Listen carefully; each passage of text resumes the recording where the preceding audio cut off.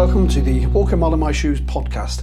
I'm your host, Chris Young, and I'll be chatting with all kinds of folk, highlighting the experiences of people with mental health problems, many of whom feel on the edge of society, as I walk around the edge of the UK over the next couple of years. Following the steps of a hero of mine, Satish Kumar, a Jain monk who went on a peace march in the 1960s, I'll be taking no money with me. His guru felt, if he did, he'd lack the motivation to speak with people at the end of the day, and that the only people he would meet would be hoteliers. I thought if this amazing man could walk from India into Pakistan, expect and receive wonderful hospitality when the two countries were at war, then I should expect nothing less from the people on this beautiful island of ours.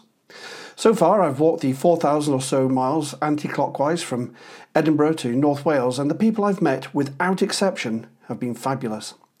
I nearly forgot to mention, I have a diagnosis of borderline personality disorder, a severe and enduring mental health problem which, although it curtails me, doesn't define me. But this isn't a story about me, this is all about those fabulous people I'll be meeting as I go.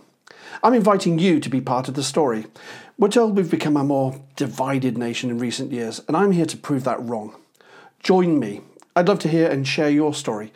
Help me on my journey as we challenge mental health stigma, one conversation at a time. You can call me on 07535 035 909. That's 07535 035 909. Or email me at hello@letswalkamile.org. Or you can follow me on Twitter at WalkAMileUK. In this episode, I speak with Holly, who ably guides us through her mental health journey. I'm sure her story of inconsistent services and variable diagnoses will resonate with many of you.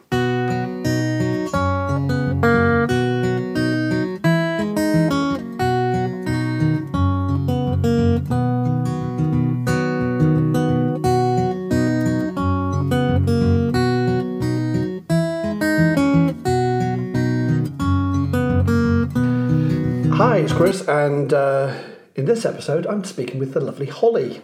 Hi, Holly. Hello. Who are you? My name's Holly. I'm. Ooh. How do you know me? What a great question. Just trying to figure that out. I am your wife, Ella. It's like my godmother. Yeah, cool. Yeah, that was neat. No, neat and succinct. That summed it up. Yes. Yeah. And you're here to talk a bit about your mental health, specifically the wonderful world of borderline personality disorder. What a world it is. Yeah. Yeah. Can you give me a bit of a sort of history about your mental health?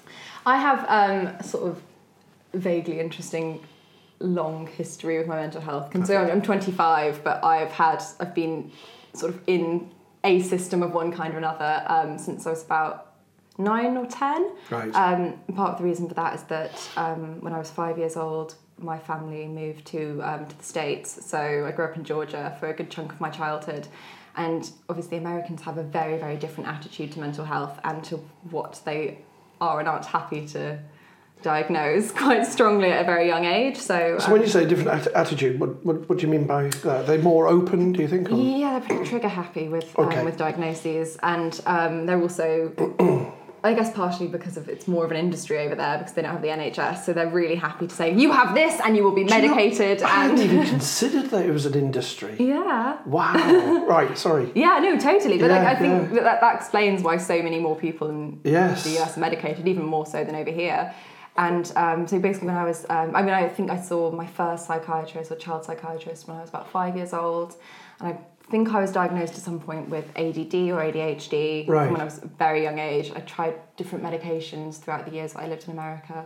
Then when I was about 9 or 10, I was diagnosed with childhood bipolar, which is such a ridiculous thing that it doesn't even exist in the UK. Yeah. But when I was about 10, I was put on adult bipolar medication, something called Abilify, which a lot of people in the States are on. Yeah, I was saying to you earlier that it seems to be quite a popular medication in the States. Yeah, it's quite a strong antipsychotic and it's also an adult bipolar medication. I was on that about age 10, maybe 9 or 10, which I was saying to you earlier, I do just refer to as the lost year because I don't think I felt a single emotion that year. Vanished. In some ways it was heavenly. But but I was always just sort of a difficult child with massive air quotes. Is that why you were taken to a psychiatrist, because you were seen as difficult, different? Yeah, I definitely acted out a lot, but I think I mean, had we been living in the UK, it probably would have been seen as a normal amount of sort of childish rebellion, and I was always quite spirited and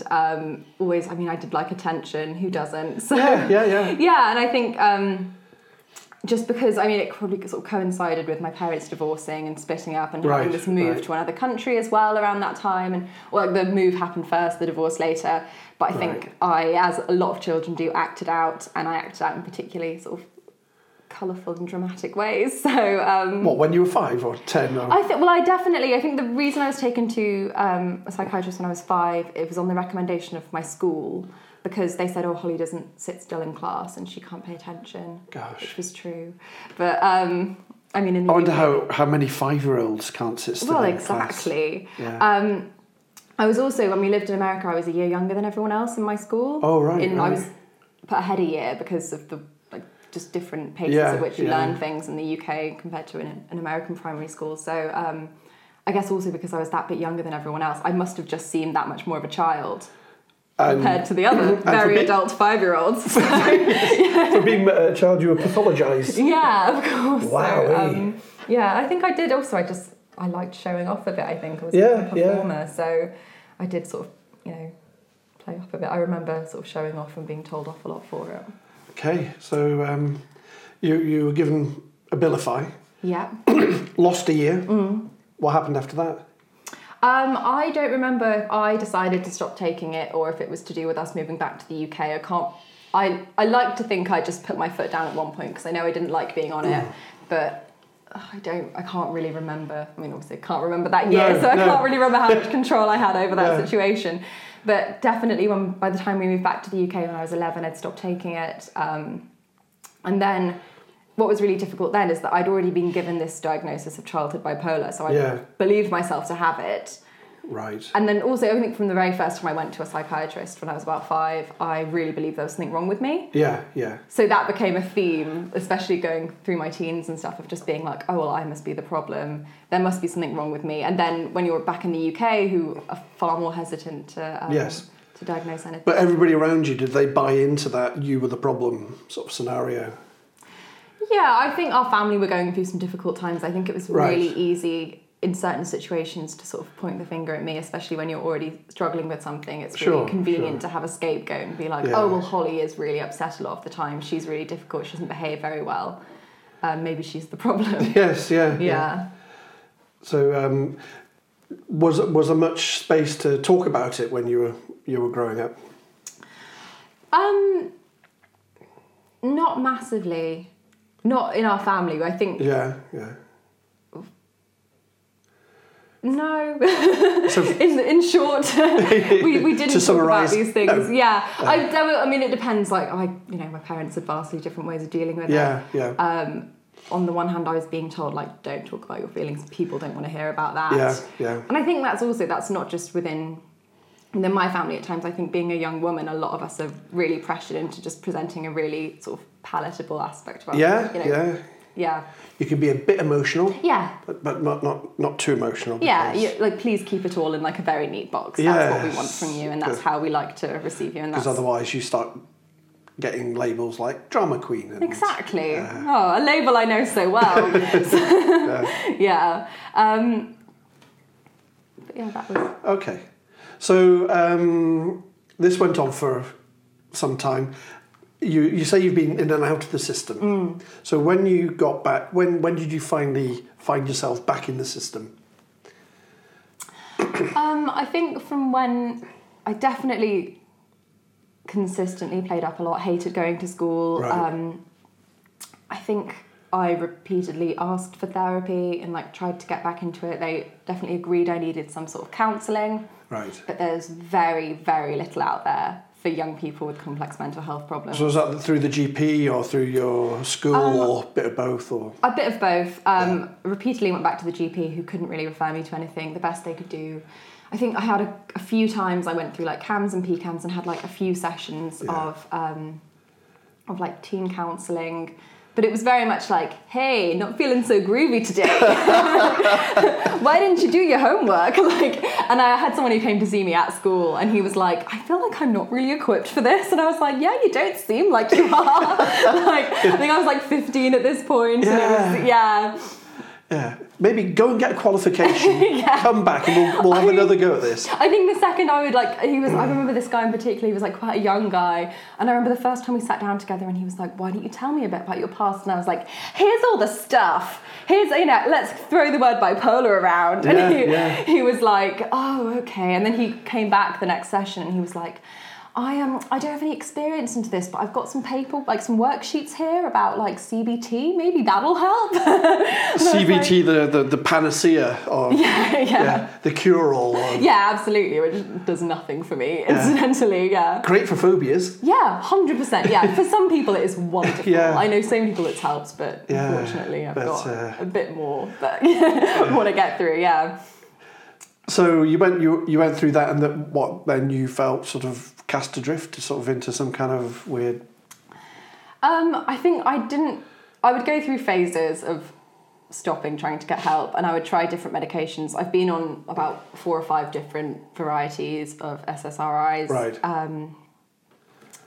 Whenever friends of mine now are taking antidepressants, I'm like, oh, which one? Oh, yeah. Oh, I remember Citalopram. Oh, that was my favourite. Sertraline, what a time.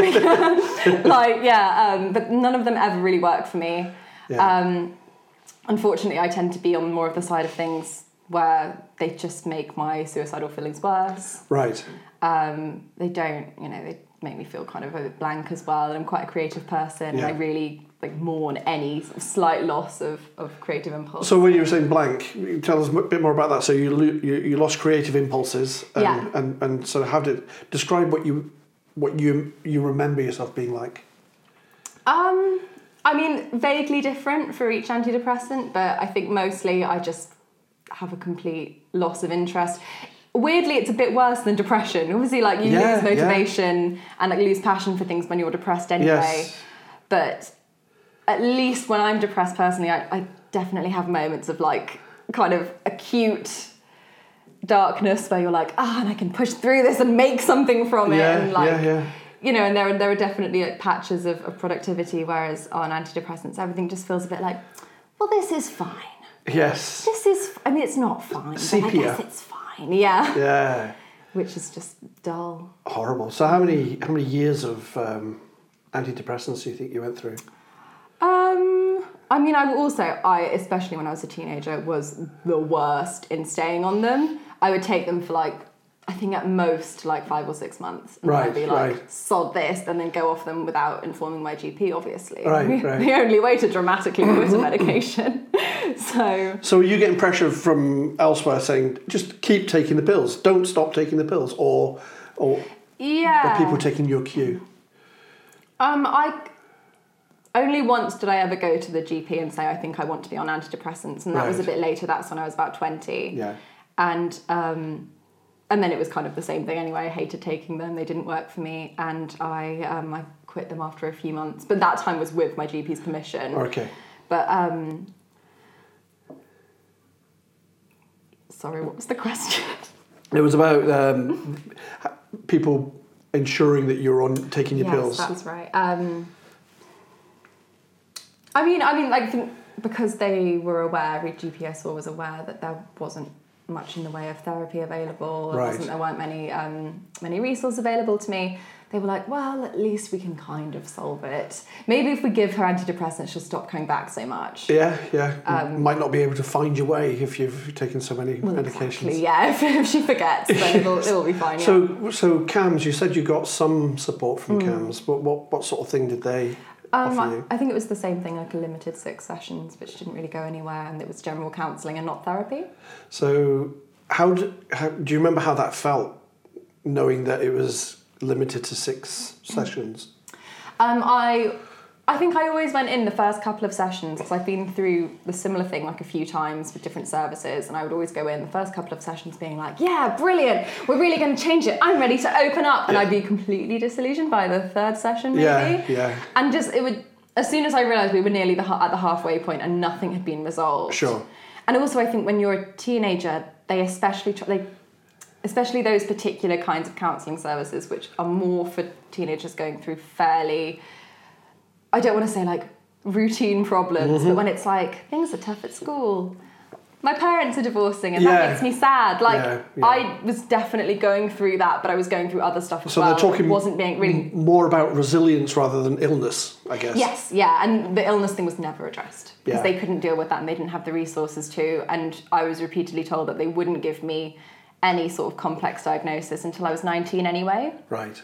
So even if I said, look, I've already been, like, I was diagnosed as a kid with bipolar, let's talk about that, they'd be like, oh, no. No, this is Britain. This is Britain, we don't do that.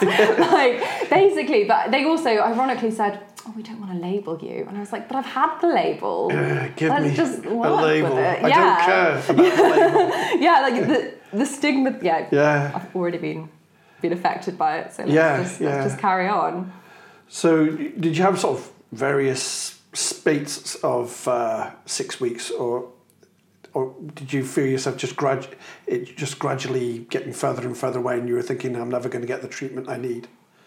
I think I accepted at some point in my mid-late teens that I wasn't going to get anywhere until I was 19, because that was the sort of age they told me that was the cut-off, that you were able to get a more complex diagnosis. But then when I was 18, I saw someone for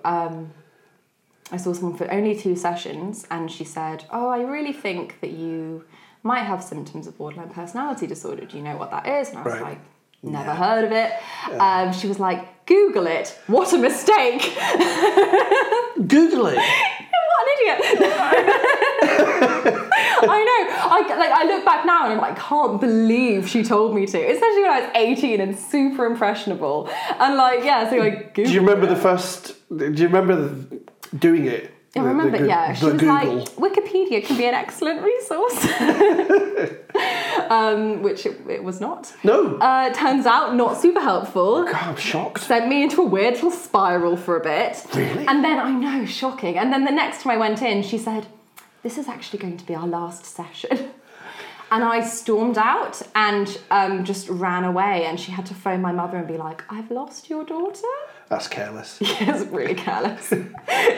But, so 2 sessions? No. Yeah, and so I got diagnosed with the first, and then she went, we're kind of done here. There isn't, like, our service can't help you. And then she said afterwards, when they eventually, like, wrangled me back into the therapy room, and I was apologised to, she said, oh, but here is what you need to do. You need to self-refer to this thing called the Complex Needs Service. And I was based in Oxfordshire at the time. Right. And then we tried to self-refer, and then within a month it was completely axed by the Tories. Fantastic. So that was just another dead end. And that was actually the most annoying and pervasive pattern in terms of trying to get help, was that I would be referred to services which were then immediately cut.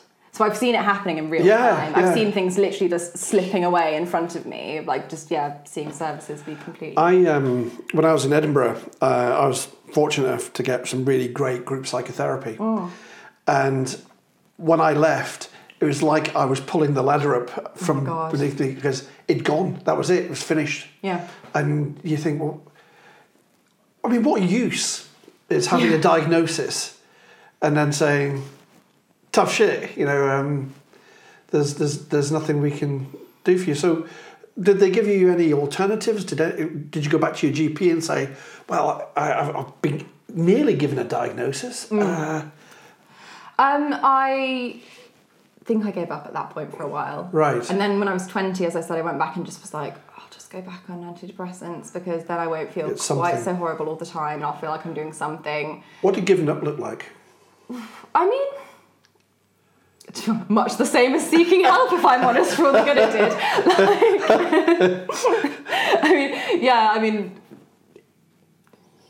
It was, I think also there's a temporary sort of freedom in giving up, when you're I don't care anymore, I'm just going to live with this and deal with it in my own way, which is always fine for about 6 months. Yeah. And you get this initial little rush of like, I'm going to be okay, all I need is me, and then it turns out... And positive thinking. Yeah, exactly. And a song in my heart. Have I tried yoga? Amazing. But then after that, obviously, you slip into a major depressive episode, and you're like, maybe this isn't a pattern I want to continue for the rest of my life. Yeah. So then you went back onto antidepressants. Yeah, but that was also kind of around the same time where I had a similar cycle of trying to get help again. I accepted antidepressants that time because it's what they were offering, and I kind of was like, oh, well, it will be a long time until I get real help. And I got put on a waiting list at that point, which took about, I think it took 3 months just to get on the waiting list, then it took 9 months of being on the waiting list, at which point I was living in Oxford at the time. I'd literally left Oxford. So, just rewind. There was a waiting list for the waiting list. Yeah, there was a waiting list for the waiting list. I was on a waiting list to go for an assessment. Right. And then I had the assessment, and then I got on the real waiting list. Fantastic. Yeah, like many different sort of circles of hell, perhaps. But that just sounds like NHS chicanery sort of thing. No, we haven't got many people on our waiting list, but there is a waiting list for the waiting list. Yeah, I got completely lost in the bureaucracy of it all for a while. Which was quite frustrating. And I also had completely given up. And then it just so happened that I went in a sort of just fun, exciting bid to run away from all of my problems. I thought I would just go travelling for a bit, just for a few months in Southeast Asia. And I was meant to be there for 3 months, and I lasted 3 weeks before my really persistent suicidal ideation got the better of me. And I thought, maybe I won't stay out here. Were you with somebody, or were you? I was travelling with my older sister. Okay. And it was not great for her because it turned... I think that was part of the reason I wanted to come back as well, is because I realised I was like, it's not even that I'm not having fun anymore. Now, like, my sister has to kind of babysit me emotionally, and that's not fun. No. And so I came back and, like, left her out there. She'd been travelling for a year on her own anyway. Okay. So I thought, she's probably better off without me. And I came home, and it just so happened, just as I was trying to get help again, this waiting list that I'd been on for 9 months that I'd literally forgotten about. I just assumed I was off the waiting list for some reason. Right. I just happened to get a letter being like, oh, it's your turn. Which was great because then it meant I immediately, on returning, got to see a therapist. The problem was it was only for 6 months. Right. So I was only ever given, about 20 weeks of psychodynamic therapy, which is a bit like cognitive analytic therapy. Yeah, it's a splendid thing, but... Yeah. I mean, just hearing about people in the States getting that kind of treatment, it's open-ended. Yeah. There is no end. They don't say you're going to have this for 6 months. Yeah. And in fact, the psychotherapy I had was completely open-ended. Yeah. And they had people on it for years. And to sort of try and squash that into 6 months, just makes it kind of meaningless. Well, what we did was we did a really good job of opening up all of the wounds. So I think after about 6 months, we just about figured out what the problems were. And they went, well, that sounds awful. Bye! Yeah, I mean, more or less. And I still remember my last therapy session, which was one of the worst hours of my life because I just sat there in complete hysterics. Because I didn't know how to continue. And therapy had just been the highlight of my week for 6 months. Yeah. And I remember my therapist just apologising to me and being like, I just wish there was something more we could do. And I can't. We spoke about this earlier. There was she didn't do private work or things like that. And you couldn't afford it. I couldn't afford it at the time. Private therapy is so expensive. So I completely, we're so lucky to have the NHS, but we are. But it's just what I had was not what I needed. No. And there was no way they could make an excuse for me to have more. And I think it's because also that was the therapy I'd initially been put on a waiting list for over a year before. Yeah. So my problems have actually gotten worse in that year as well. Yes. So however much 6 months might have benefited me before, it just everything had sort of escalated from that point. So.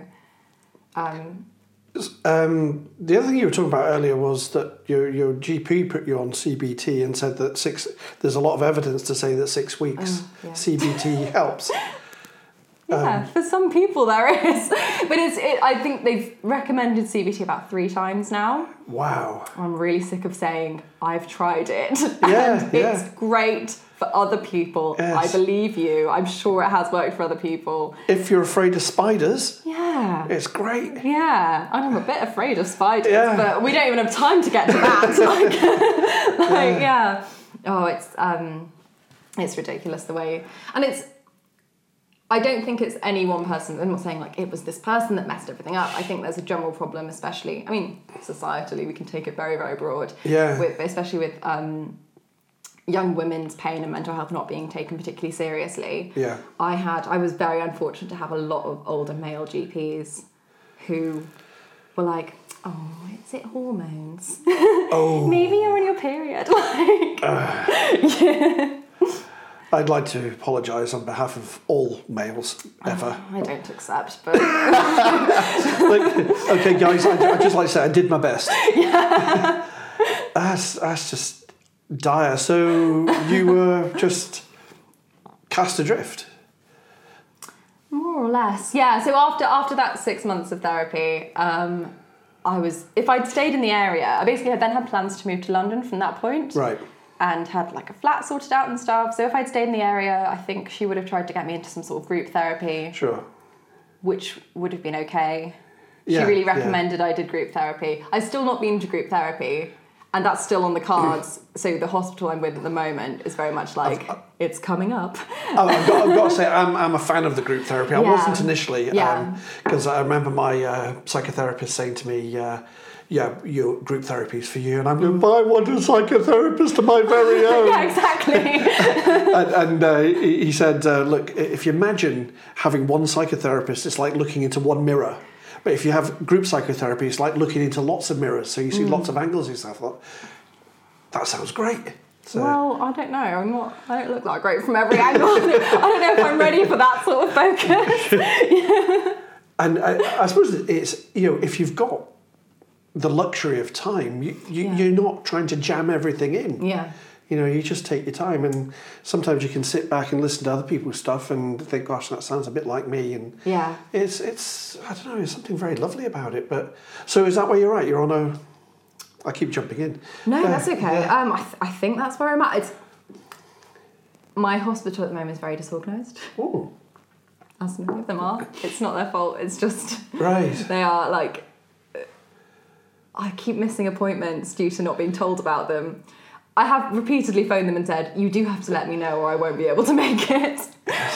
I don't know though, that seems a really tricky thing to get your head around. So they need to let you know before you'll go. Yeah. They just forget to tell me and then phone me. If I show up every day, chances are I'll eventually go there on the right day. But I am waiting at the moment. I think basically, so after I had the diagnosis of BPD when I was 18, then they did something which I've heard is quite typical of BPD diagnoses. And then the next therapist I saw went, oh, no, never mind. Like that, forget that. And this has happened, reading into it, this happened to a lot of other people, as they tell you have BPD, and then they're like, maybe you don't though. And now we're back on BPD. So what do you think that tells you about the therapist who said, maybe you don't have BPD? That she knew that there wasn't funding to deal with it. Or that I think, I don't know. I mean, I totally understand the mindset behind not wanting to give people a label. I've read some really damaging things about BPD online, and I've heard some really hurtful opinions about BPD from people I know. Yeah. And it would be really, really nice to not have it. But there's no point in sweeping it under the rug and being like, well, if I pretend I don't have it. Yes. Let's pretend I don't have lung cancer. Exactly. Yeah. It's a real weird one. So what sort of negative stuff have you heard and read and experienced? Well, I think the biggest one that is the one that upsets me the most is that even like in some like pretend official writings, they talk about how people with BPD tend to be quite manipulative. Yeah. It's the most horrible word. It's one of those ones that you can't get out of. Yeah, because if you say, I'm not manipulative, you're being manipulative. That's what a manipulative person would say. It's a black hole of... So manipulative is a big one. So, there's also, I read some really horrible statistics. Right. Which I think can't be true.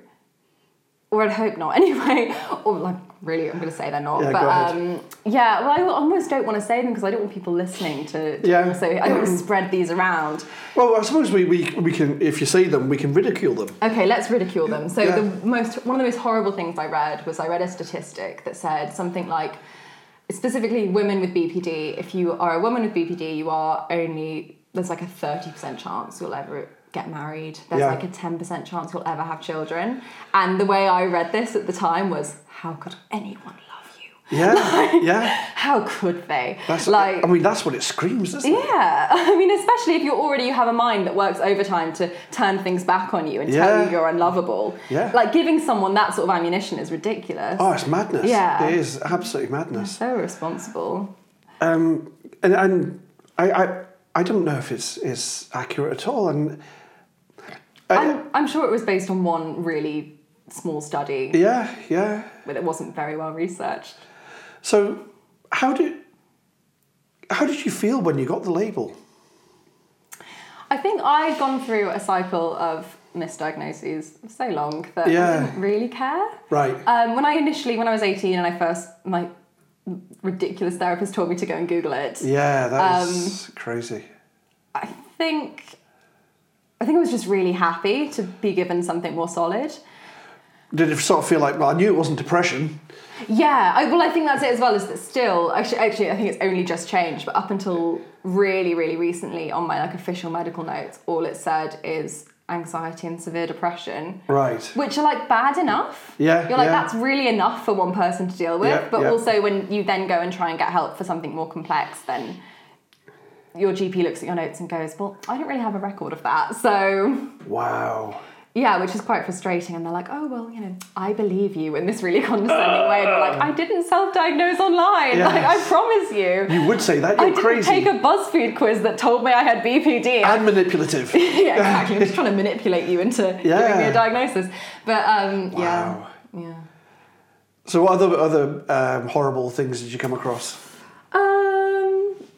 I mean, the manipulation one is the biggest one. Yeah. I think the thing that I got really obsessed with, especially when I was a bit younger, when I first found out about it, was there was, I think, maybe 3 search results down on Google. There was something like famous people who might have had BPD. And I was like, oh, glamorous, let's look into that. And the biggest one that people, and they're always speculative. There's no... Oh, yeah, there's no fact here. It's one of people's favourite ones to just speculate. And anyone from, it seems to be generally anyone who had a vaguely sad life from the 20th century, they're must have been borderline personality disorder. Yes. Marilyn Monroe is the biggest one that gets trotted out all the time. Which, may or may not have been true. I have no idea. It's a tricky one. Try and... I will suggest to Google, find famous people currently who've got a definite diagnosis of borderline personality disorder. Yeah. I've found probably about 3. I've got 1. Yeah? It's not one that people readily embrace. Yeah, I mean, with good reason because of all the terrible stigmas attached to it. Yeah. It seems to be one of the more taboo mental disorders, which is a shame. Do you believe it's a useful label for people with the condition, given the fact that you have to meet 8 of the criteria to... When I was back, pushing myself back into the medical system and trying to get therapy again, I was like, I'm not going to be refused this time. So I looked up all the criteria and because I'm I work as an illustrator, but I'm also a film researcher as well, a couple of jobs, and I was very researchy about it. I went into my GP with a notebook in which I'd written down every single criteria and exactly why I fit most of them. And because I am once you look into it, I think the mistake that's been made is partially because I wasn't taken particularly seriously in the past because I was a young woman. Yeah. People don't like to take young women very seriously. Also, I'm very high functioning most of the time. Yeah. And also, I'm very good at pretending things are fine and sweeping things under the rug. So it's really easy to go in and be sort of friendly and smiley and be like, I couldn't get out of bed all week. And they're like, but you seem so okay now. Yes, I'm cured. Yes, brilliant. Oh, I forgot. Sorry. Silly me. But yeah, I think that's been part of it. So I really went in this time with just the list of criteria and was like, this is why I fit. And and that helped. Was this to a GP and they crumbled?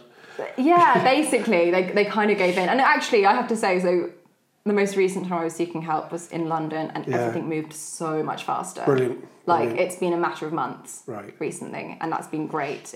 Considering how in Oxford it took over a year. So, what are your symptoms? I wish I'd brought my notebook that I brought to my GP. I am terrible at remembering them off the top of my head. Yeah. I think I can go through the checklist and say I pretty happily relate to most of them. The things that I don't really have is that I'm not like a violent person. No. But that also I know there tends to be sort of a gender divide. Well, I suppose that the violence can go inwards or outwards. Oh, yeah. So inwardly, super violent. Yes. I had like a long history of self-harm. And like, as I said, when I'm in like quite a depressive state, I will have like months and months of suicidal ideation. Like, every single day. Like there was, what's really funny is I noticed recently that because I've just come out of a really long, like really terrible depressive episode, I realised that it was kind of over because I started having an existential crisis and fearing death. Yes, yeah. And I was like, oh my God, amazing. I'm so afraid of death suddenly. Isn't that neat? Because I was just craving death for months. So it's almost like your body's sort of giving you serving suggestions. Yeah. Here, try this. Exactly. Yikes. So it does mean I live in a state of either having an existential crisis or wanting to die, which is not fun. No. But I know which is preferable, I guess. Yeah.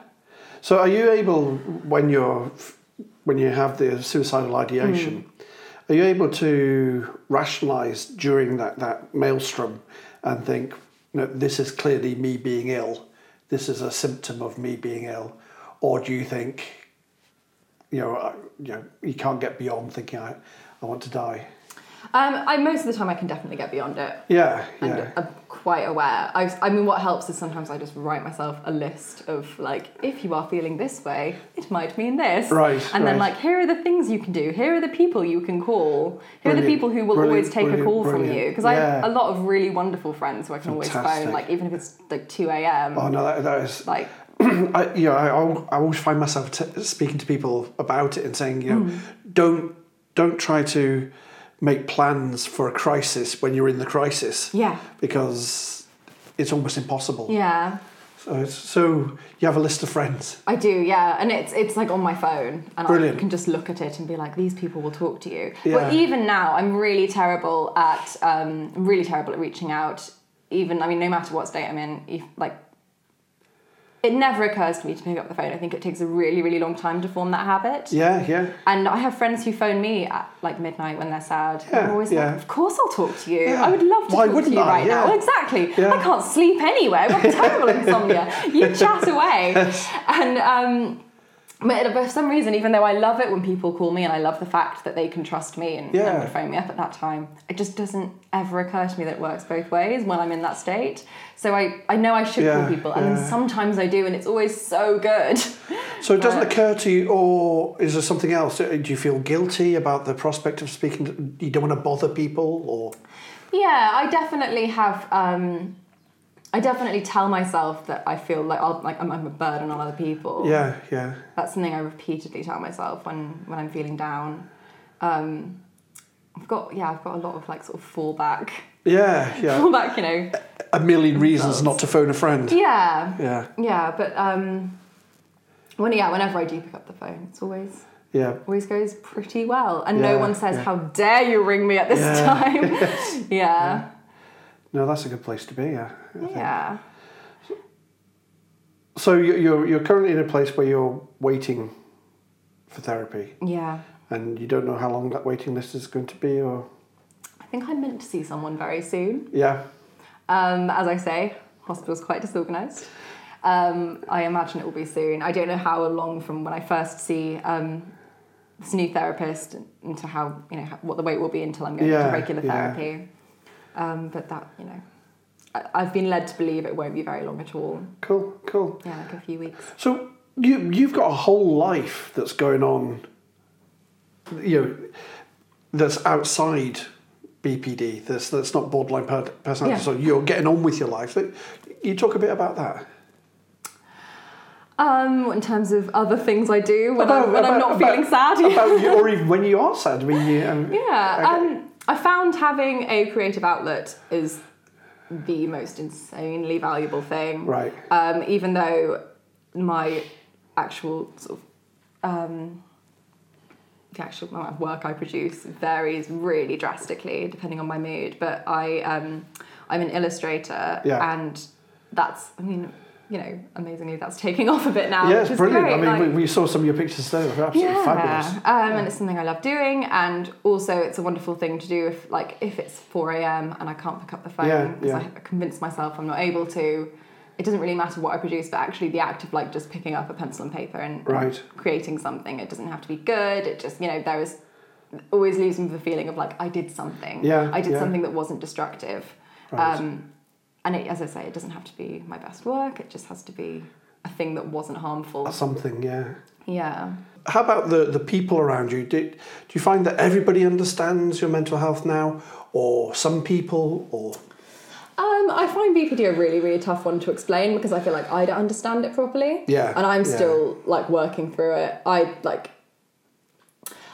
really struggle. I mean, I'm still at this point of trying to identify triggers for things. Yeah. Trying to I think I've only just gotten to the point of recognizing that there are things that trigger me. Yeah, yeah. Like any sort of sense of being abandoned or any sort of feeling of instability at home. Just suddenly it completely drives me to isolate myself, and then. Are you quick to race to abandonment?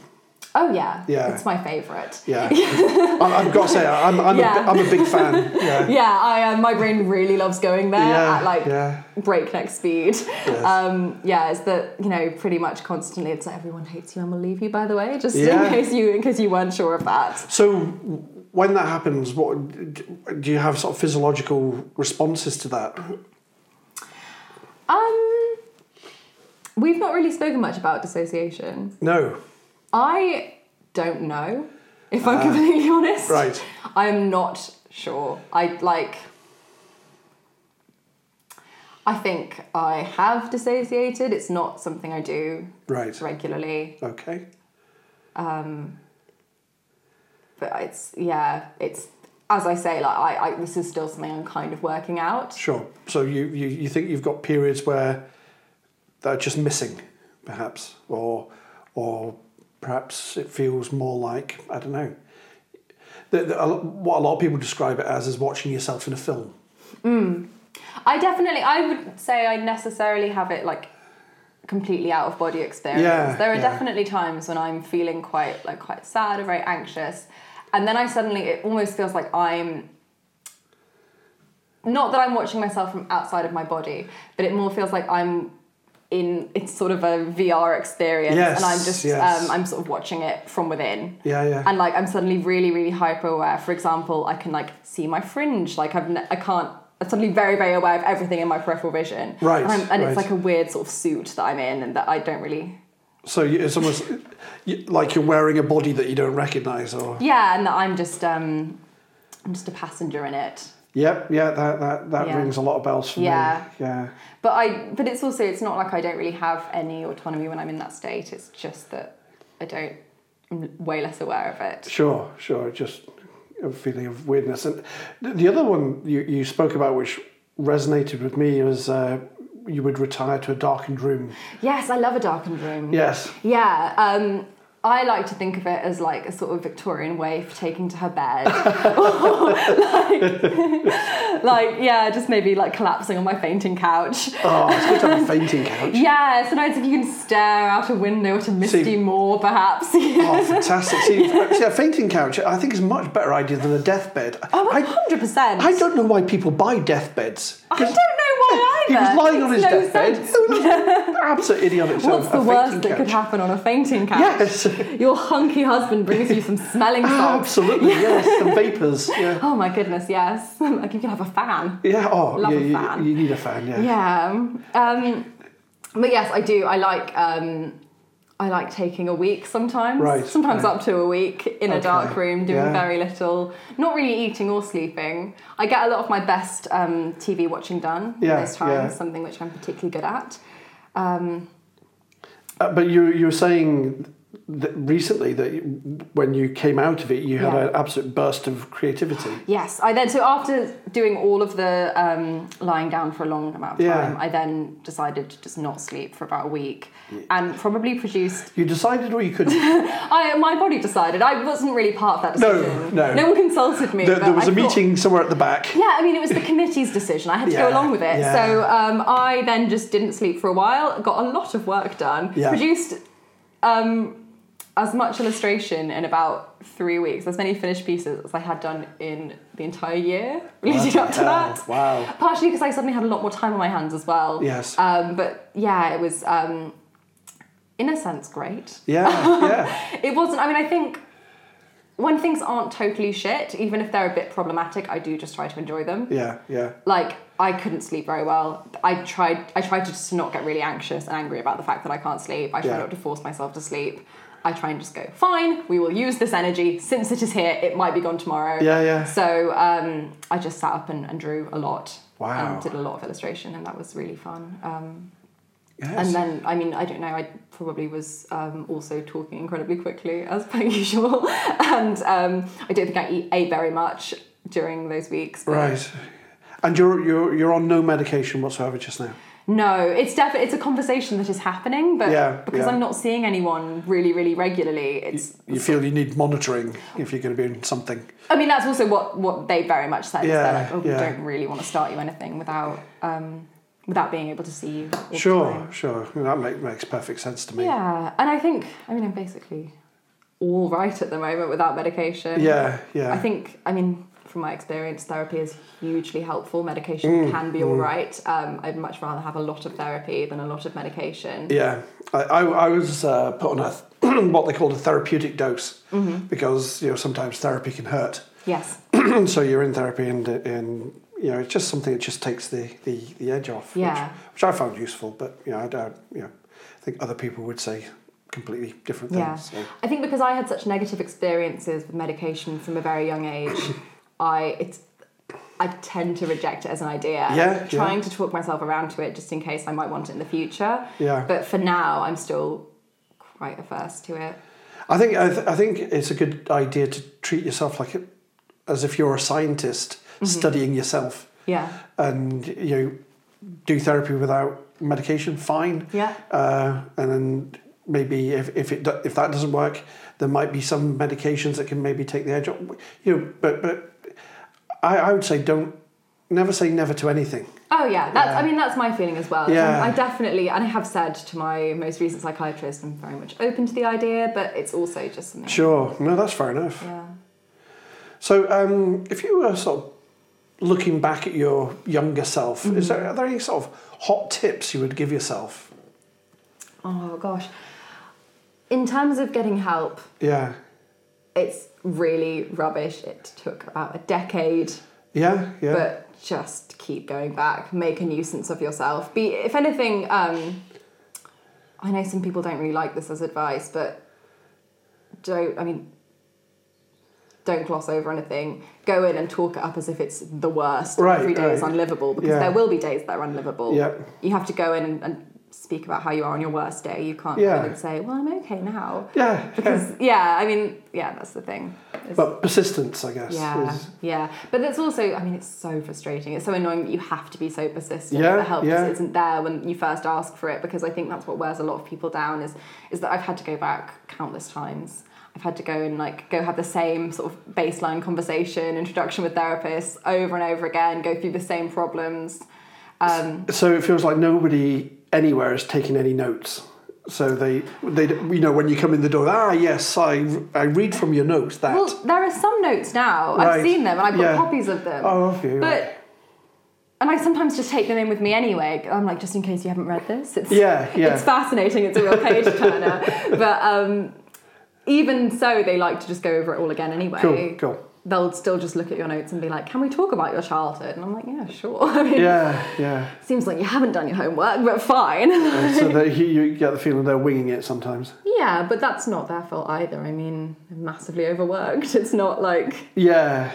I don't know, I love the NHS, and I think it's a marvellous thing. It's my favourite thing. But sometimes there's a flavour of it's free, so you should be grateful.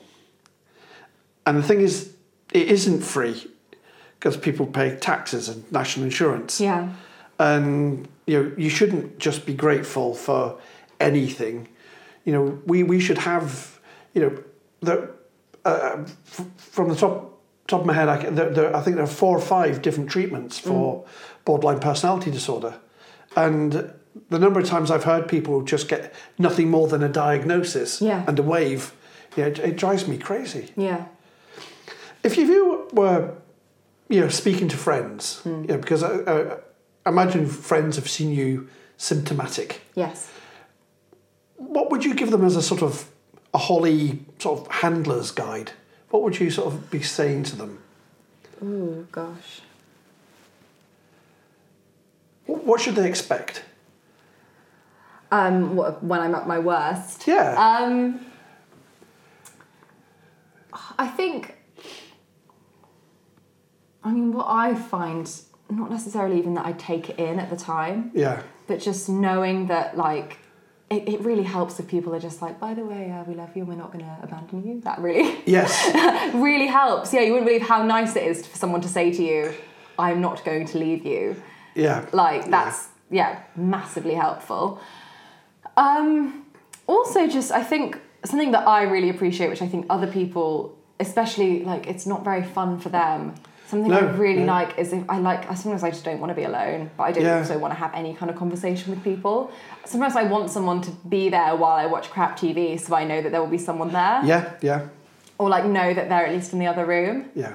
Like I hate being completely on my own a lot of the time. Right. But I also it doesn't mean I want to have a conversation constantly. It just means that I'm like, it would be really nice to just know that like there's someone not far away. And I've had friends who I've like been and stayed at their houses while I've been feeling terrible. Yeah, I've just stayed in the guest room the entire time and they've been downstairs. They've just been around. Yeah, and they've been like, you can be sad here, it's okay. Like, Sure. And that's like unbelievably helpful. And one of the kindest things you can do is just like nothing basically and just be there. Right. Like that's what means a lot to me. Okay. But yeah. What about, I know with borderline personality disorder, the elephant that's often in the room is self-harm. Yeah. How would you ideally have your friends and family respond to self-harm?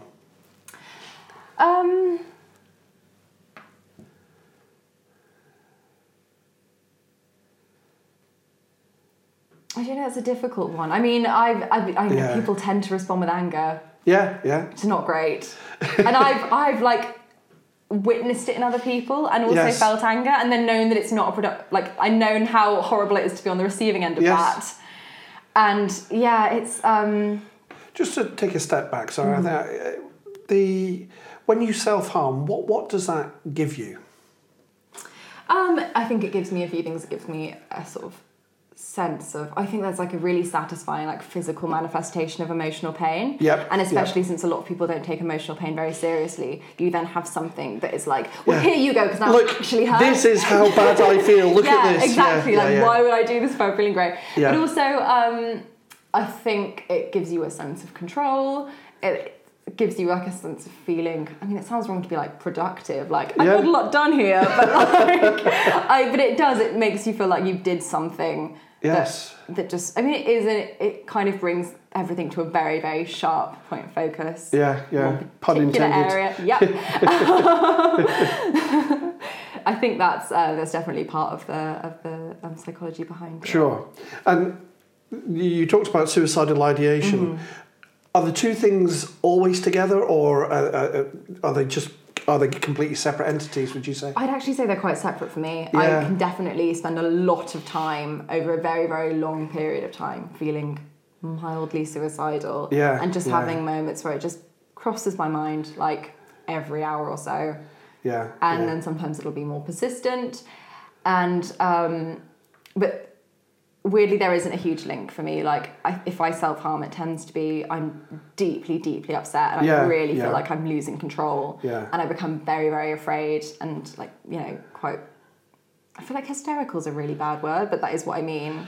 Do you know, when I can't hear that word without remembering the history of the word. That's exactly. I just think, wandering womb. Yes, exactly. Really? That's why I hate using it, but I do mean that. She's got a womb in her head. Yeah, it's when my womb goes wandering. That's why I get upset. I mean, that would be upsetting for anybody. Yeah. What the hell's that in the garden? Yes. So going back to the self-harm then, and you were saying that you felt anger when you've experienced friends in that situation. How would you like friends to deal with it? Yeah. I mean, I feel like the answer to most of these questions is just like, give me a really big hug.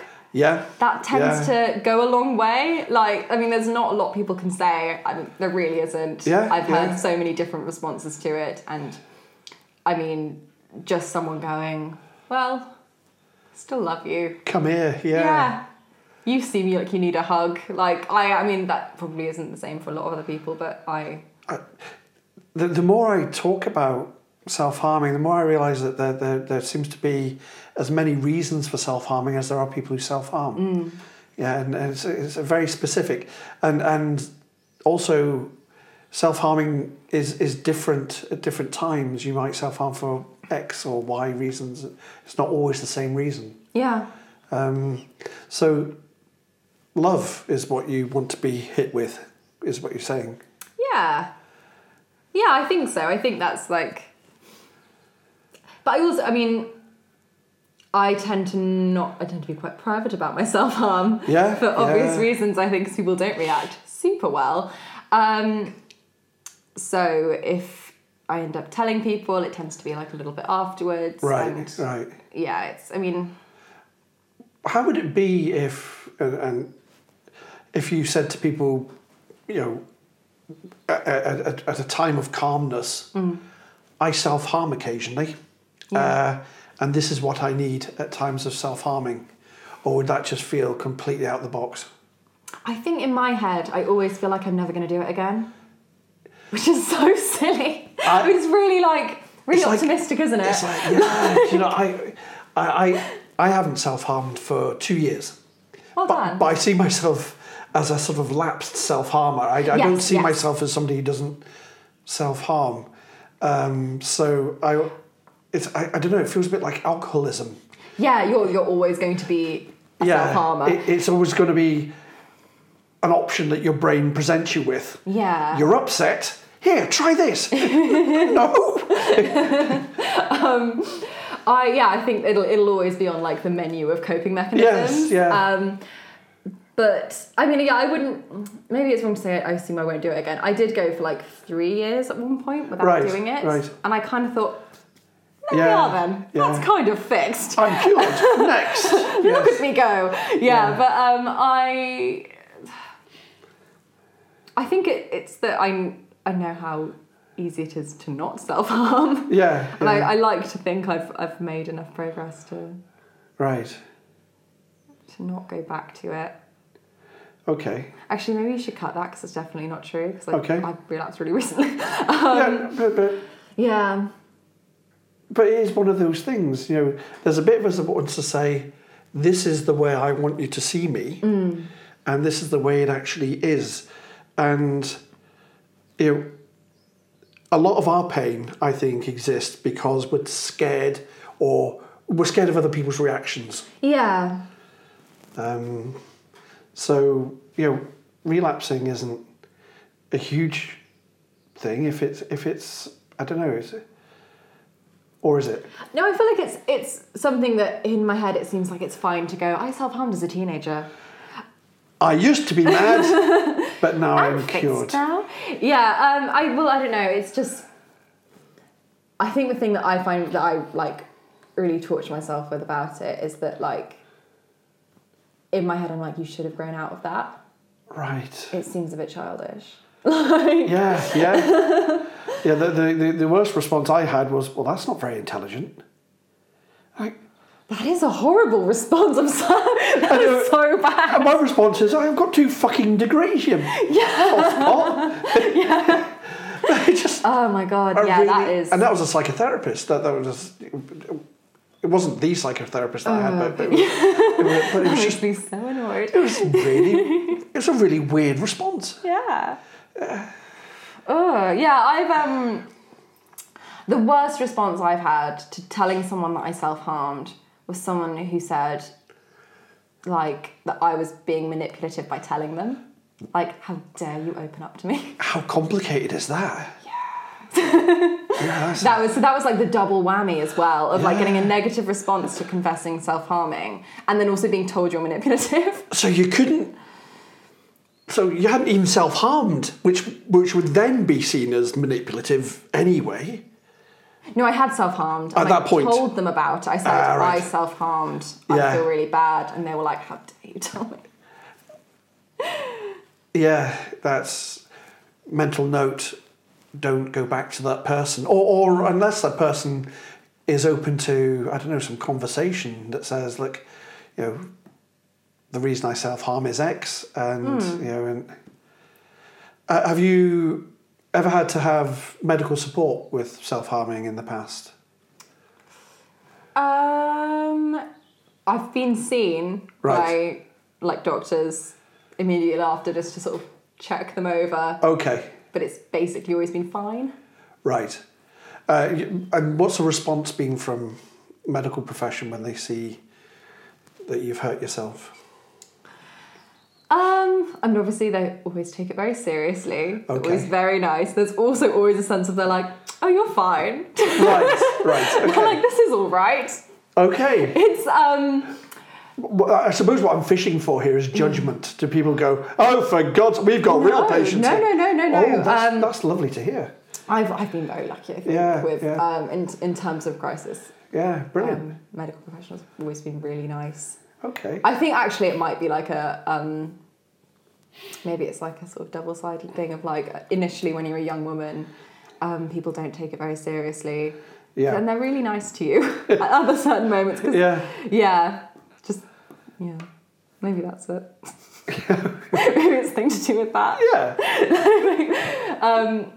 But no, it seems people have generally been pretty cool about it. Yeah. Yeah. Apart from the person who said, you're being manipulative. Yeah. But yeah. But that's more a reflection on them. Yes, but I suppose when you're in that maelstrom, it's very easy, to buy into the negativity coming from other people.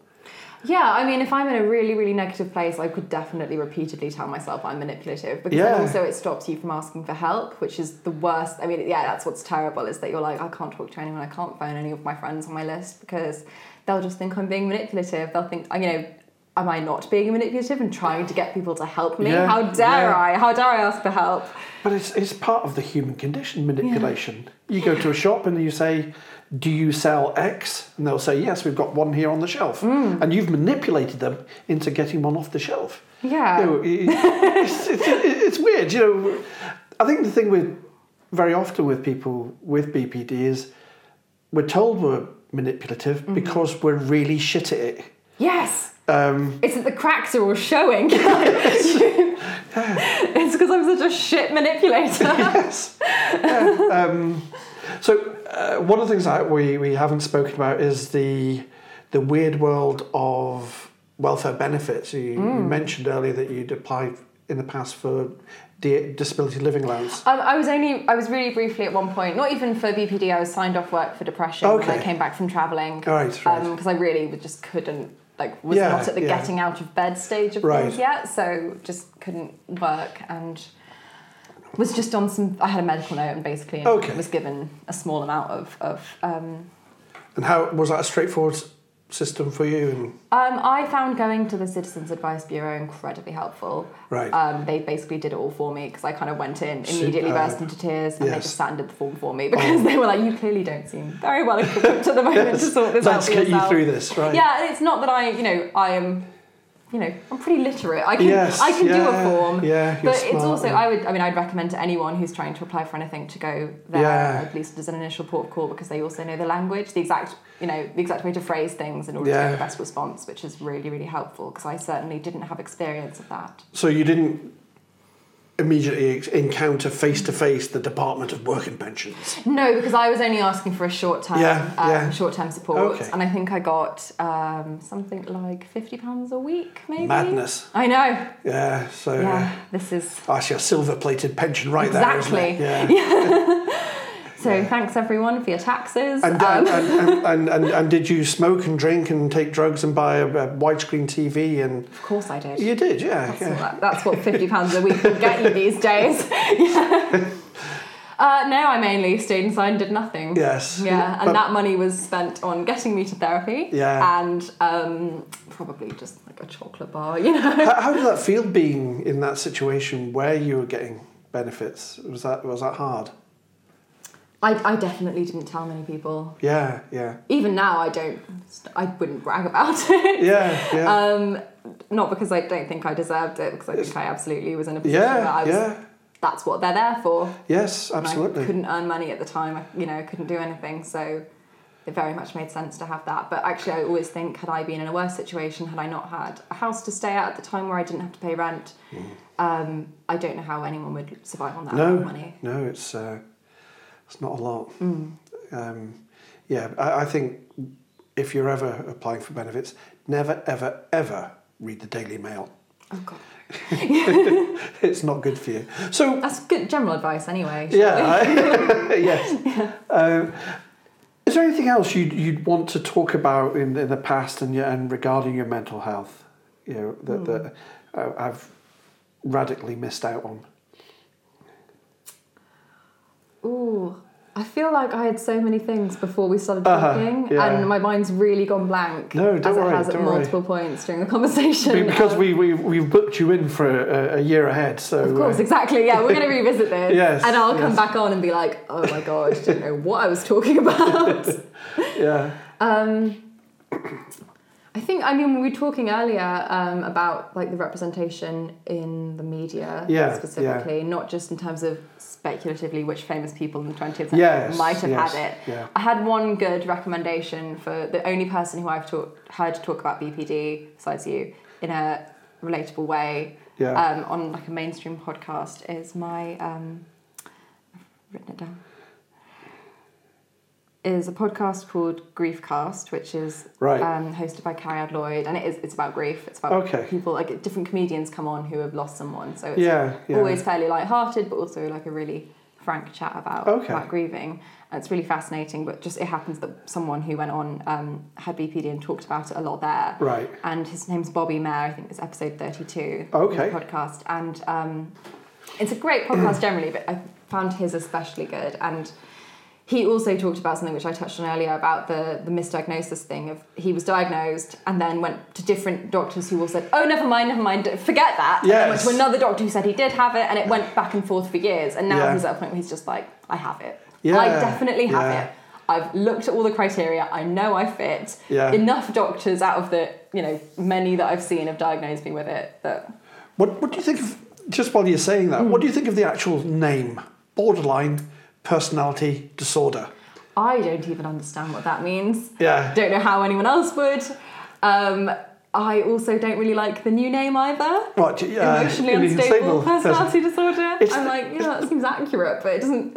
I don't want to tell people I have that. Yeah. It's the personality disorder that's it's a failing in you.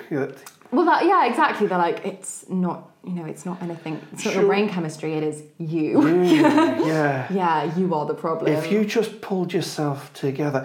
Interestingly, the guy who came up with that name carked it recently.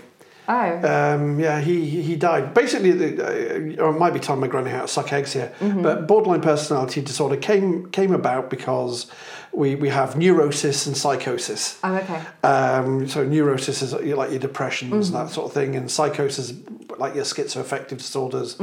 And they found that there were people in the middle who are just being willfully mad. Yeah. And that's us. We were on the borderline. Yes. Of the two. Persisting in my disordered thinking. Yeah. It's not. I've come across professionals who've thought this. Yeah. It doesn't mean you've nearly got a personality disorder, yeah.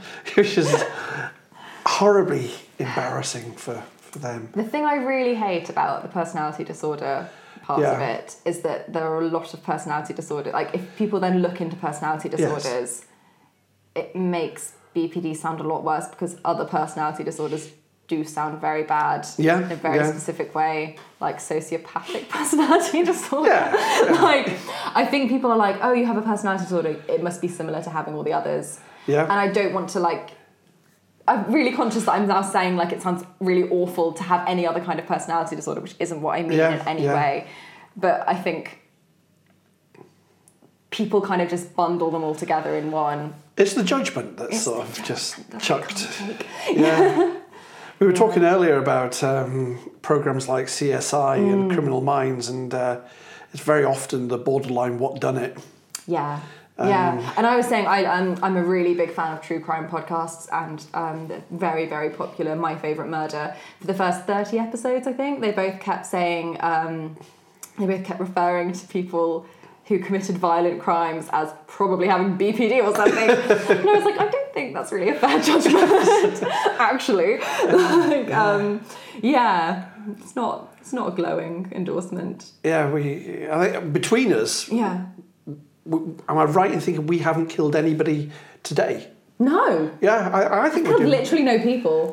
No people. So I think that's a... And I don't think I'm a statistical anomaly. No. Did I say anomaly? You did. You said it really well. Like anemone. And I'm not going to even try it, because I... No, I meant to say anomaly. No, you did say anomaly. I would have said an anemone. I'm a statistical anemone. Yes. I'm stuck to a rock. It's weird how the whole thing's treated. One of the things that I find quite interesting is that there are some people, and I'll include myself in this, is that we're kind of pushing away from that kind of label and trying to think about it in terms of trauma. Because I think most people with this, something bad happened to them when they were younger, or something that was devastating to them. So it's some kind of post-traumatic stress. And I wouldn't even use the word disorder at the end of that. I'd use syndrome, because it's not... as soon as you start sticking disorder on it, it feels like it's a failing in the person and not, a reaction to trauma. So complex PTSS, I would like. That's what I would like to see. But it just feels that that's a long way off, with emotionally unstable personality disorder still being bandied about. And that's the improvement, which is insane. You improved. No, I'm the first time I heard you say that about PTSD, I found that like really, really relatable. That actually, I think, more neatly defines what I feel like I experience. Definitely. It kind of moves away from what's wrong with you to what happened to you. And that's what I found ridiculously helpful about psychodynamic therapy. There was a huge focus on addressing past events. And I'd never had therapy like that before, because until then people had just been trying to force CBT onto me. And be like, think about the way that you think. And there was no opportunity to sort of talk about the past. Stop your suicidal ideation. Stop it. Just stop it at once. Stop that thought in its tracks, turn it around, send it packing. Fine, okay. Good, thanks for that, doctor. I'm cured. I wonder if they're like that with cancer. I imagine so. Don't accept the cancer. It's... I don't know, it feels like we're still in a bit of a silly world with it all, and we really need to move on with it. I found in the personality, Borderline Personality Survival Kit book, that's a good book. I've not read it cover to cover. I dip in and out. But one of the analogies that I found... Do I mean analogy? You do. Oh, good. I'm glad. One of the analogies I found really helpful was when they said it is a bit like almost like being covered in burns, like 3rd-degree burns. Yeah, just being super, super sensitive, and also not knowing when something's going to rub up the wrong way against you. Yes. And then the smallest movement can be so ridiculously painful in such a deep way. Yeah. And you can't really comprehend how like such a small moment has affected you like that. And it's always bewildering when I react to something like that. And yeah, I get that. Yeah. And retrospectively too, when you look back at that moment and you think to yourself, I'm thinking about the thing that triggered me that time, and it's not remotely triggering. You know, how does that work? Oh my God, totally. That's the thing, is I feel like there are definitely triggers, but they're always different. Yeah. Like there isn't a set list. So it's like you've got burns that move around your body. Yeah, exactly. Like, that makes that. Yeah, so ouch. So fun to deal with that. The thing that has helped me the most is being in an environment where I'm not judged. Yeah. Where I'm accepted for what I am, and there's an acceptance that when I say I can't do stuff, when I say I can't come out, or I say I'm not able to come out like I promised I was going to, I'm surrounded in people who go, fine. Yeah. There's another time. I think for me, all of that judgment comes from within, and all of that shame, and I put it on myself, and I sort of transfer it onto other people. But I know realistically it comes from me, and it comes from my childhood. Yeah.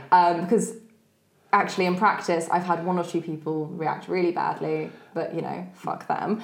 And everyone else, people generally aren't dicks. But do you know that's a lovely thing to say? People aren't, are they? People just aren't dicks. Yeah. Turns out they're really not. Turns out, and especially most of your friends are going to be bloody nice about it. Yeah. I still remember I used to really want to do a lot of the acting, and it's something I don't really do anymore, which is kind of fine. Kind of just decided I wanted to do other things, but when I was still trying to do it and I was auditioning for things like drama schools, I remember a friend telling me, just in a very deliberate way, she was like, by the way, Holly, just so you know, we're not going to love you any less if you don't get into drama school. It doesn't actually really matter to us whatsoever. And I remember that even in itself being a radical thing to me, because I was like, oh yeah, they don't care at all. You were thinking all love was conditional. Yes, yeah. I totally think that all the time still, in a really completely mistaken way. And it's like that about, I feel a similar way, is that it was actually a really radical moment for me when I was like, oh yeah, people don't hate me for being depressed. People really don't. Yeah. I think the worst I get now is people don't quite understand, and they want some kind of, I don't know, almost diagram. Yeah, and it doesn't follow their particular sort of logical ways of sort of seeing the world. So interesting. So that sounds really positive. Yeah. So what is the future for you? Just broadly, I mean, I'm going to start therapy hopefully quite soon. Focused, proper BPD therapy. Yeah. I imagine group therapy will happen. Yeah. I like you were initially. Love it. That's the thing, it was first suggested to me when I was about 21, and I went, no fucking way. I was way too afraid of doing group therapy. Yeah. And I've kind of talked myself into it, and I've gone, it's gonna be all right. I know that I will eventually love it, because that's what everyone else who's been through it has told me, that they are they dragged their heels at first, but now they love it. I think it is. I mean, it's all stuff that fears that come from within. I'm just really worried that I'll get there and people will be like, Holly's kind of the worst, and we hate having her in this group therapy. And almost like imposter syndrome. Yeah. Totally. Yeah. I've managed to imposter syndrome my diagnosis. I don't belong here. Yeah. But I was actually told when I was 18, when I got the initial diagnosis, in the two sessions of therapy that then immediately got dropped, she said, I can't put you forward for treatment for BPD because everyone else is much worse than you are. I think essentially, she was like, it would freak you out to be in group therapy. For the listener at home, I'm shaking. Yes, he's had a really strong physical reaction to that. Because weirdly, she was both kind of not necessarily insulting me, but telling me I wasn't ill enough, and also insulting everyone else in that therapy group. I thought a show of vast incompetence. This is the whole Goldilocks thing about mental health services. Yeah. You're either too mad or not mad enough. I've definitely been turned away from services for being too mad. Yeah, yeah. And also not mad enough. And yeah, it's not fun. No. And then we get blamed for weird behaviours that develop as a result of shit services. Oh, totally. And I think in a sense it was actually kind of not like it worked, but she essentially, so I was 18 when that happened, and it was kind of like she was going, we're going to let that cook for a few years. And now, lo and behold, I'm ill enough to go to group therapy. Isn't that nice? I've made it. Oh, well done. Yeah. Yeah. Which is weird because I'm also even like more high functioning than ever. Yeah, yeah. And more self-aware than ever when it comes to this. Yes. But I can't imagine it wouldn't have helped me when I was 18. I agree. I do accept that it takes a long-term commitment. And maybe when you're 18, it isn't the best time when your life's changing a lot. And I wonder. I don't know. I think that's an easy cop-out for services who... I'm just making excuses for them. Yeah, I don't want anyone to be angry at the NHS. Yeah. They didn't mean it. Yes, you are lovely, and I love you all, and you're all brilliant. Yeah, I don't want anyone to think I'm angry at the NHS. Yeah, so that's pending. What about friends and work-wise? I mean, obviously there's a thing that you can't talk about regarding your work, but that it sounds like your professional life is beginning to take off. Yeah, planning to do a lot more illustration. Just shamelessly capitalise on my hobbies. Damn right. Yeah, as we all should. So I'm really lucky because I'm freelance anyway in my other job. So I'm just trying to find a balance between that. I think I'm quite worried and quite hesitant to go freelance completely at the moment. Right. Partially, I haven't built up enough momentum there anyway on the illustration side yet, but also because I really worry about how specifically freelancing with BPD would be. Sure. Like, if I go through a long period of complete inertia, that will not pay the bills. Nothing for a long time. Yeah, and that's always a worry. Right. So that sounds I don't know, tricky. So it was funny when you were talking about your illustrations, and we were looking at them. We thought they were fabulous, and you were saying that even though people are paying for them, yes, you still think they're lying to you. Look, imposter syndrome is something that you can apply to every area of your life. Don't be shy. I genuinely... So I've been drawing all my life, and it was a genuine surprise to people who knew me at a certain point when I turned around and went, I do illustration. And they were like, do you? Because you've never mentioned it. I've been doing it in secret for my entire life. And... I thought people for the first couple of years were really seriously humouring me. Right. And it's only when people have started to actually pay me. But she's done some drawing. I know, yeah, bless her. But also I just thought because I'm maybe not very confident as a person, they're probably just trying to make me feel better. Yeah. And it wasn't until people who I didn't know were paying me to do stuff. Yeah, I was like, well, they don't owe me anything. Hold on a second, maybe it's going all right, which is lovely. But now it feels silly to admit that because, it doesn't. It's a process. It's. Yeah. Would you have any advice to somebody who found themselves going to a psychiatrist and getting that label? Ooh. Well, if you're already at the psychiatrist stage, done. You got there. That's brilliant. It's half the battle, I feel like. So what we're saying, we're at your GP then. So if you get, I would say that for me personally, getting the diagnosis has been a huge part of the battle. More than half the battle is just getting someone to take you seriously. I would say don't do what I did. Don't Google it. No. Don't. Immediately you're walking on eggshells. You're a psycho. Yeah. Bitch. Yeah. God knows what else. And don't forget manipulative. Emotional Vampire was one I really liked. That sounds quite fun though. I think so. Yeah. Yeah. leaping around at night, just sucking the souls out of people. Yeah, and that explains why I lie in darkened rooms. Yeah, so that there makes we a lot are. of sense. Do you hang from your feet at all? No, because I'm too lazy to do that. It's the lazy vampire. Yeah. It's like the littlest hobo, isn't it? I can see the children's programme now. That would be wonderful. Yeah. I would really like a depression-themed children's programme called The Laziest Vampire. It would be a really great way of getting the mental health conversation started. Lots of sinister music and then go, nah.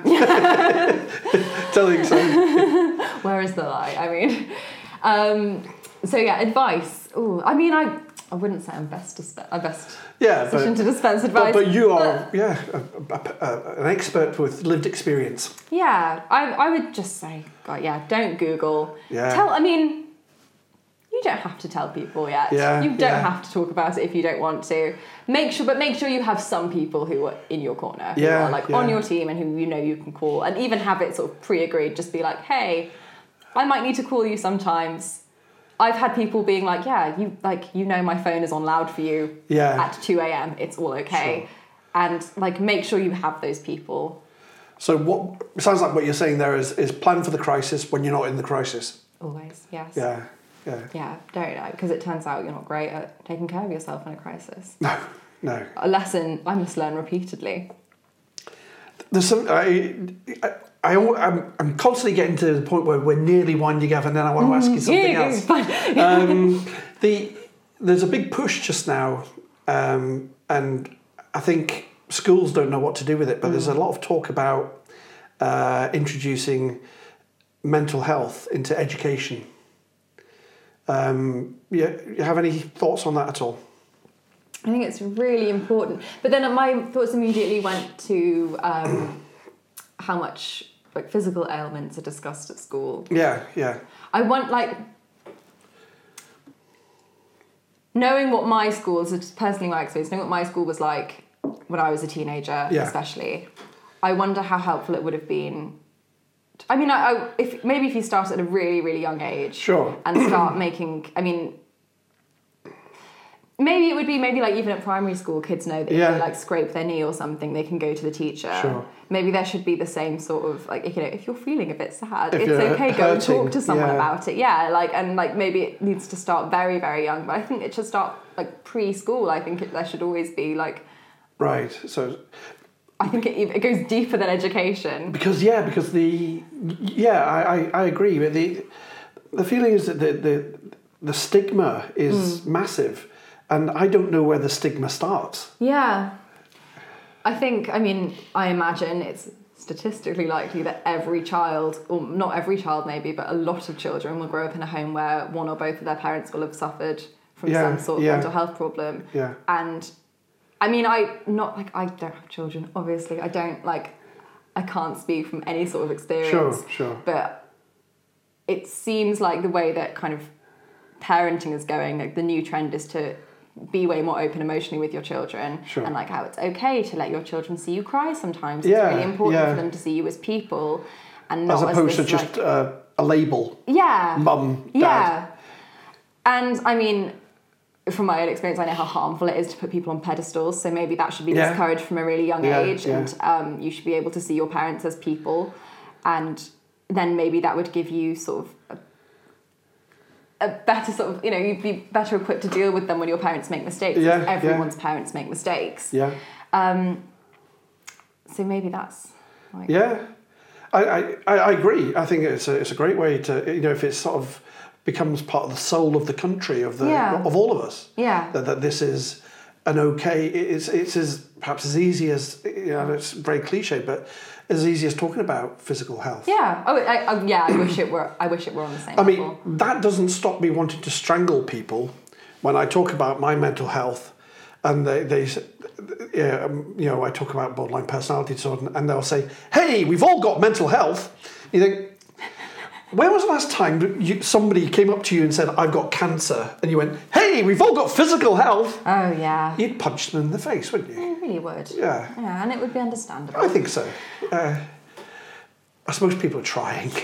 I'd rather people were trying. Yes. I'm glad that we're past the sweeping it under the rug, stiff upper lip phase. Yeah, it feels very much like we're nearly out of those woods, or at least most generations are. Yes. That's great. I mean... There was a recent study which I felt showed how much we've come on. It was a study into young people loneliness. Yeah. I don't know if you came across it, and the expectation was that older people would feel more lonely than younger people. Yeah. But from the study, it said that younger people felt more lonely than older people. But I think they failed to realise what the study was actually saying was older people can't talk about feeling lonely. Yeah.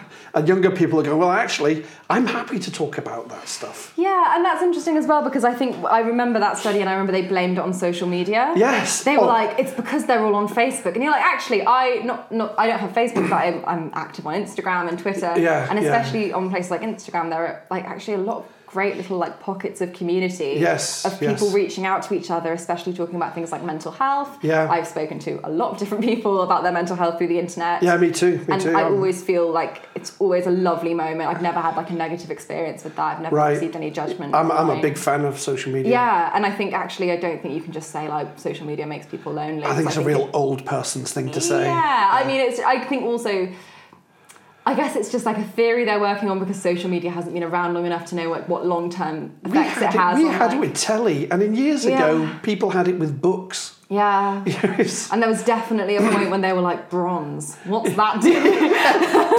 The kids are all about bronze now. Like, what's wrong with stone? Yeah, God, yeah, modern technology gone mad. Yeah. So yeah, I think we'll suffer that forever. I think. Yeah, but I think if social media is presenting problems, it means that problems that existed for previous generations are just more on the surface than they were before, and people are able to talk about them, which can't be a bad thing. Yeah, I agree. I think it's ultimately a force for good. Yeah, I think maybe going back to the teaching more about mental health from a young age at school. Yeah, I think maybe it's not even about making people feel like they're meant to be like constantly like self-diagnosing or anything, or giving them loads and loads of information on depression or anything. I think just basically like just slightly opening the door to that and giving people the language, and just I wonder what, like, just very, very gently kind of leaving, like, you know, saying if you want more information, completely fine to ask. Yeah. Because there will be people who don't feel like they can talk about it at home. And getting teachers in the position not to be therapists, because I think,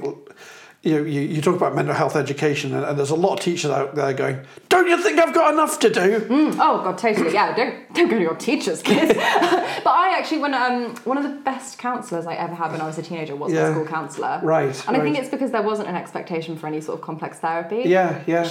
We both knew, that she wasn't exactly the right person for me to be talking to with my particular mental health problems. But it was a listening ear. But but it was great because she was at school. I would see her every week, and it would just be like a little half-hour catch-up, and it was very, very nice to know there was somewhere, like there was a little pocket of calm at school. Safe place, yeah. Yeah. I think, you know, if we can get to the stage where teachers are in a position to signpost, you know, say if you, at school, you break your leg, your teacher's not going to do surgery on you. They'll take you to accident emergency, where people might know what they're doing. Yeah. And you know, same with your head. I'd like to think that they'd go, well, yeah, this is beyond my expertise. You need a proper person. My experience at school with teachers and dealing with mental health problems was really, really split. I had some really, really crap teachers who really didn't get along with. I had some amazing ones as well who like really took the time to check in with me. Sure. Once they were aware that something was going on, and I think that is what got me through school. I think I honestly would have just stopped going in after a certain point. And that's lovely for teachers to hear, I think, because there are a whole bunch of heroes out there. I still think regularly about a few of my teachers who were just, and who really did go out of their way as well. I had like one teacher who, like, if I was having a tough day, I would just go and like sit in her room and have like a chat with her and eat all the leftover sweets from the French exchange and like and just like had like they're not going to eat themselves. No, exactly.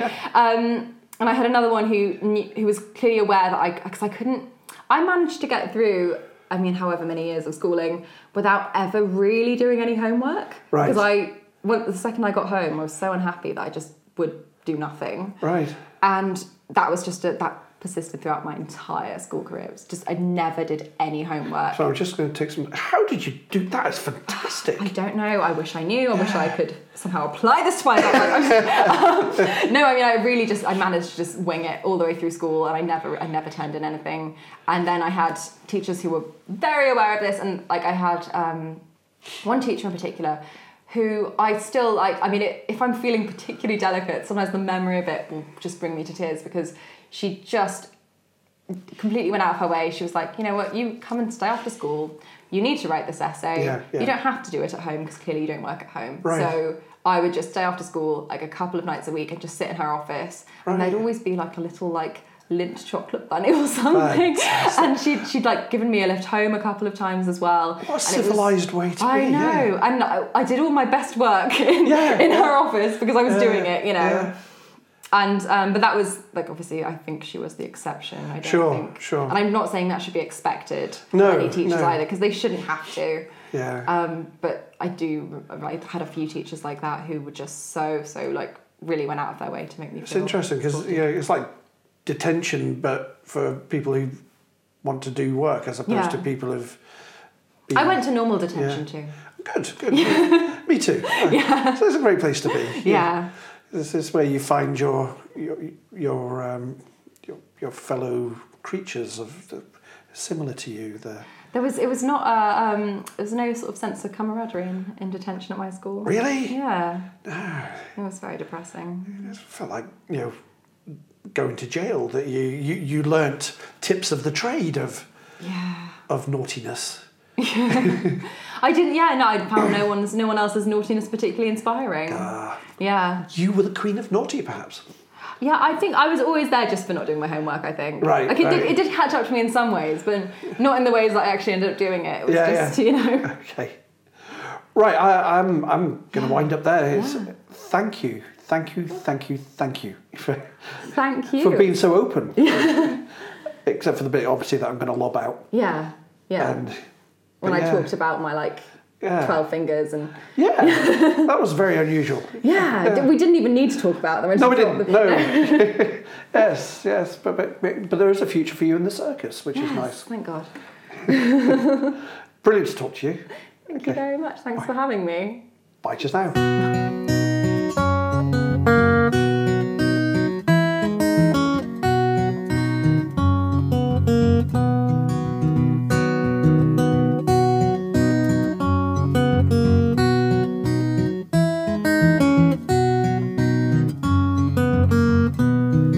Well, that's it from Walk a Mile just now. A huge thank you to Holly.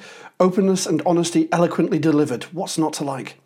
We'll be catching up with her again in a year or so. I'll keep you posted.